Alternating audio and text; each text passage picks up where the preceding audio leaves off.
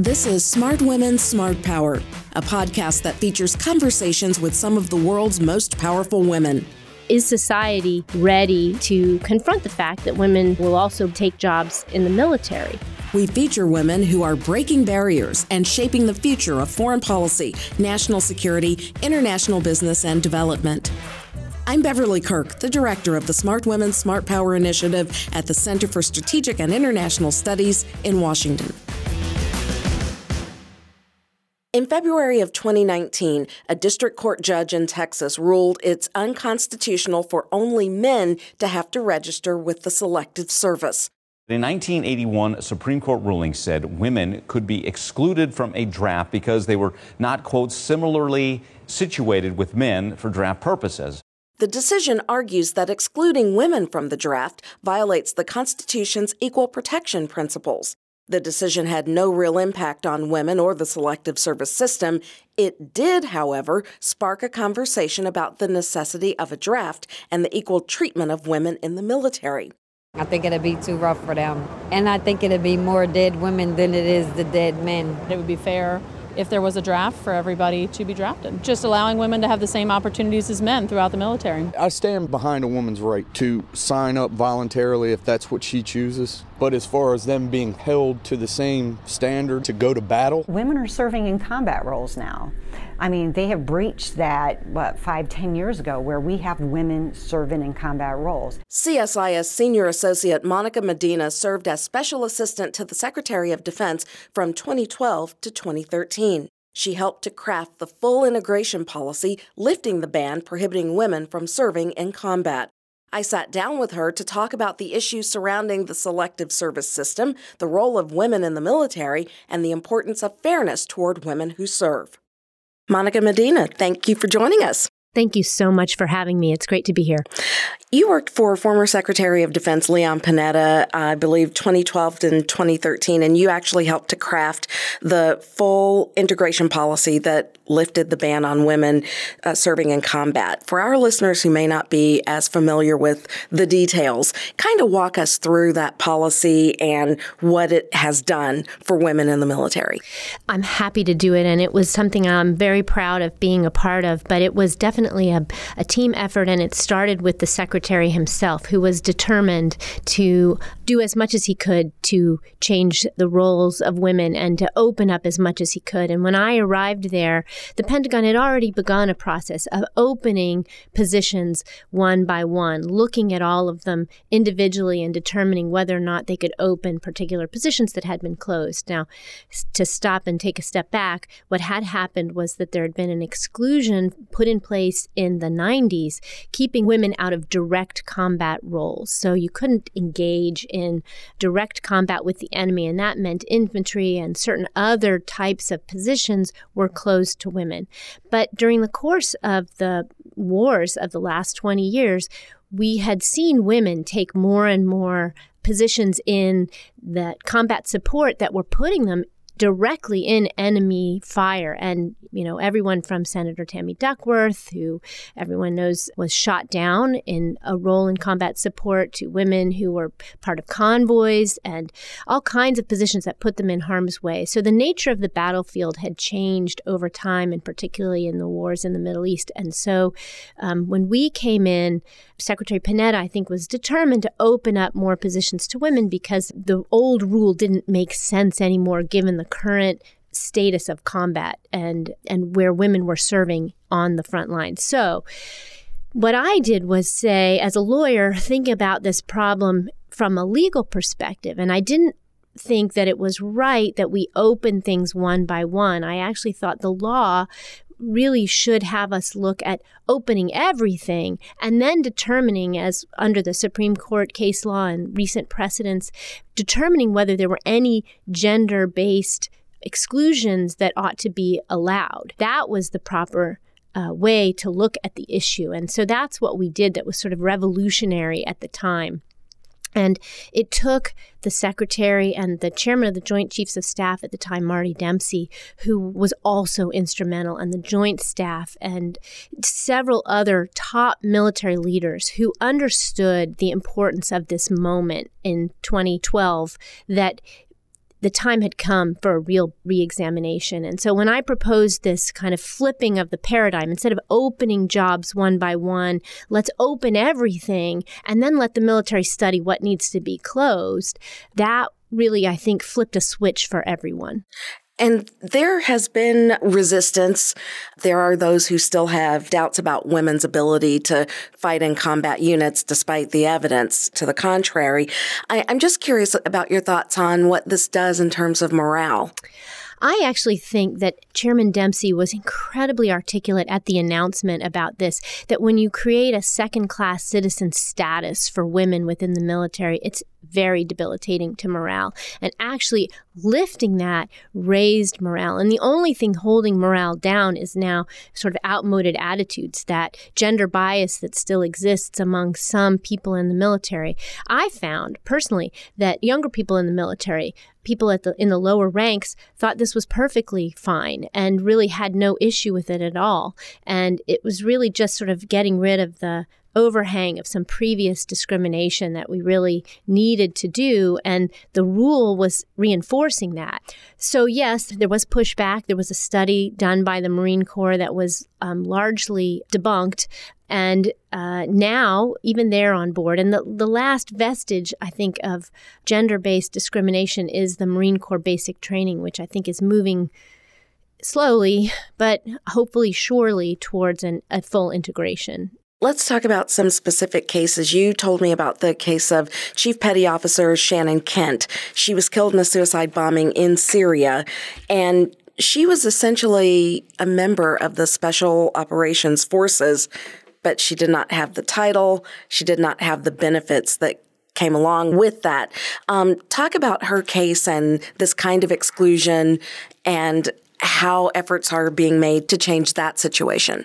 I think her case was really well covered in the media because it was such a tragedy when she was killed, but so were men killed at the same time. And the thing that was unfair to her, as you pointed out, was that she had gone through the training. She was standing side by side with people who had these other military status, and she couldn't have it because of her gender, because of when she started in the military. Today, I think those opportunities would be open to women, but they're being gradually grown into them instead of integrating at every level everywhere. So it's going to take time. And what I think about when I think about her case is all the firsts that are happening now, all the women who are breaking barriers. And it's because of people like her and Ashley White, who was chronicled in a book called Ashley's War by Gail Zemak-Lemon, who is a wonderful author. And whom we had on this podcast to talk about Ashley's War a few years ago. She's wonderful. And her telling of that story was another important step in the awakening of people to the discrimination that was happening to women in the military. People think, oh, they're being all they can be. They're serving right alongside of men. What they didn't appreciate, I think most of the public isn't as aware of the discrimination that has been happening. And so changing the rules and then cases like these, and then looking at the firsts that are happening. We have a woman who's assuming command of an infantry division for the first time. These are the kinds of firsts that really will, I think, help to change the culture in the military and help to change the public's attitudes towards women in the military. And just for those who may not be familiar with Ashley White, First Lieutenant Ashley White, that we just mentioned, she was a part of what's called a cultural support team, a CST, and they work right alongside the Army Rangers, the Green Berets, the Navy SEALs in Afghanistan. She and the other CSTs could go places where men could not. Yes. But they were right there in the thick of things beside the men who were carrying out the fight. They were there on the missions inside the communities that needed women in order to go along with the men to be able to get information from women in villages and to support or to be partners with the men in taking on these special operations missions that are really, unique to this particular war. They were essential. And that was another important thing. The chairman of the Joint Chiefs and the chiefs themselves were aware of these women. They knew that there were women already kind of well beyond would have been defined as the combat line. I think they felt they needed to change the rules in order to make sure that they were abiding by them. The rules of combat that existed before were not real they couldn't apply if we wanted to be effective in the Afghanistan war. And you mentioned a lot of firsts, and I want to circle back to that because I want to ask you about the progress being made and what has to happen next. But more than a dozen women have graduated from Army Ranger School, and there have been 2 women who graduated from the Marines Infantry Officer course. So that's progress, as you mentioned. What has to happen next? Well, the time, we need some time. The military made a very specific decision to grow women into these positions, not to try to integrate them at every level all at once, and that will take some time. What also needs to happen is National Guard units, which is where a lot of women serve, need to be opened up to women. All the infantry units that are out there in that state National Guards are sort of slowly catching up, and that's one of the places that's really behind and needs to catch up. The military is trying to be very deliberate. I think they could probably push the envelope a little bit more, but this particular administration isn't really encouraging that. I think if a different administration were in place, there might be more activity taking place inside the military. There would be leadership in the Pentagon pushing for that. Speaking of pushing the envelope a little bit, there was a court case from earlier this year dealing with the Selective Service. And this ruling said that it was unconstitutional to have only men register for the Selective Service. What's the latest on that? Should women have to register? I've written a little bit about this because I do think it's important for women to register. And it's an important part of being a citizen, about women taking their rightful place and their responsibilities. If we want to have equal rights and have protection of our right to equal pay, we also have to be willing to step up and be responsible and take part in the duties of citizenship. And this is one of them. The case, nothing really changed as a result of the case because the court didn't order the Justice Department or any other agency to change their practices. There's another case now pending in New Jersey of a woman who challenged the exclusion from the draft. And it'll be interesting to see how that one progresses. And if Congress doesn't act between now and then, once that appeal kind of works its way up to the Supreme Court, I think, it will make it that far, and it will be a really interesting case because there was a Supreme Court case that said women could be excluded from the draft. And that's really what's at issue here, is that the facts of that of that situation have changed. So that case could be overturned in the Supreme Court. Are people aware that this conversation is going on? I'm always amazed. I don't think they are aware that it's going on. I think people just assume that women can do anything they want to do, and there's not been discrimination, legal discrimination against women in the military. But I think people understand that there's sexual harassment. They've heard all about discrimination in the military, but I don't think they understood that women were being legally held back. I also think there is a sort of a national conversation about the role of women in these dangerous jobs. And you see it, playing out lots of ways. Police officers, firefighters, women are on the front lines. They're first responders now in lots of civilian roles. And the question is society ready to confront the fact that women, will also be needing to take those jobs in the military? It raises the question of this awareness, and I'm amazed that more hasn't been said about it. There was a lot of conversation around the time the ruling became public, but since then, there's been very little conversation, and the fact that we do have multiple wars going on, and there hasn't been a draft in years, but there are some folks who say that this conversation should be resurrected, and the fact that there is a ruling that says, well, maybe if there is a draft that shouldn't be men only, you would think that there would be more interest or I agree. A higher level conversation going on because it is something that we as a society need to talk about. I think what's happening now is a really interesting conundrum about the draft, about registration, about the need for this process altogether. The military is more and more divided away from the rest of society. There have been a lot of conversations about the need for the civilian world to understand the military better and for the military to be more present in the civilian world. There's this big divide out there, and I think this is just, it's a symptom of that. One of the things we really need to talk about is whether we need a selective service registration requirement at all, and that's part of why there's a commission studying that right now, and Congress needs to look at it. And so, the question of whether or not our military's been stretched in these last 20 years of deployments, there's been a lot of discussion about the fact that people have been redeployed many, many, many times, and that's been a very difficult burden for the people who are in the military. Meanwhile, the rest of society just goes on as if it happened somewhere else. And this whole conversation about whether women should register will, I think, spur a bigger conversation about whether we need a registration for the draft and whether we need public service, whether there's some requirement that young people do something to participate in serving their country. Is the conversation about women in combat roles or a resistance that we seem to be getting past, but is that uniquely American? Because other countries don't seem to be having this conversation, or they've had it years ago and are well past where we are. Other countries have had women serving in combat roles before us. Canada, Israel, many people know about Israel's military service requirement, and women had been required to serve alongside men in every role. That was sort of the one country that was way far ahead. But there were other countries too, like Norway.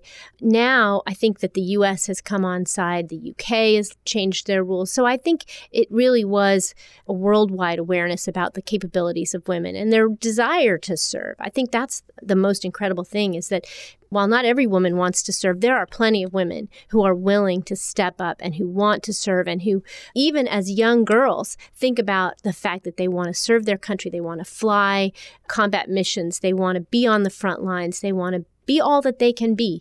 And that is an inspiration, I think, to women everywhere around the world, because we're so visible, because our military is so big, because our military is so world-renowned for its power and its might. And this is personal for you.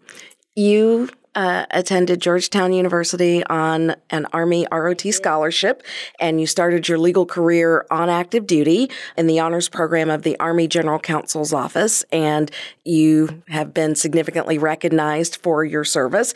In the Army, you were awarded an Army Commendation Medal, and you also received a Meritorious Service Medal. So tell me about your passion. I feel that this has been a critical part of my life. I would not be where I am if I hadn't had the opportunity to serve in the military. And if the military hadn't given me a scholarship to go to college, I went to Georgetown University only because I was able to get that scholarship. And it was the first year that women were given ROTC scholarships in big, big numbers. There had been some in nursing. And then in 1976, the military opened the service academies. And then 2 years later, they decided to open up ROTC and ROTC in a big way. And I was in the first wave of women to apply. So, and I did not come from a military family. So this was something that was completely new to me. I showed up at Georgetown, one of 4 women, in 1979, and I wasn't sure what I had gotten myself into, to be honest, but it really was one of the best things I ever decided to do, because it gave me leadership training. It gave me the opportunity to go not only to a great university, Georgetown, but then to go on to law school and then to serve my country, which I am so proud of. I really can't say enough about that, because as a daughter of an immigrant, it gave me opportunities to be here today, to make a path for more women to be able to serve. And so I can't thank the government and the Army enough for giving me my start.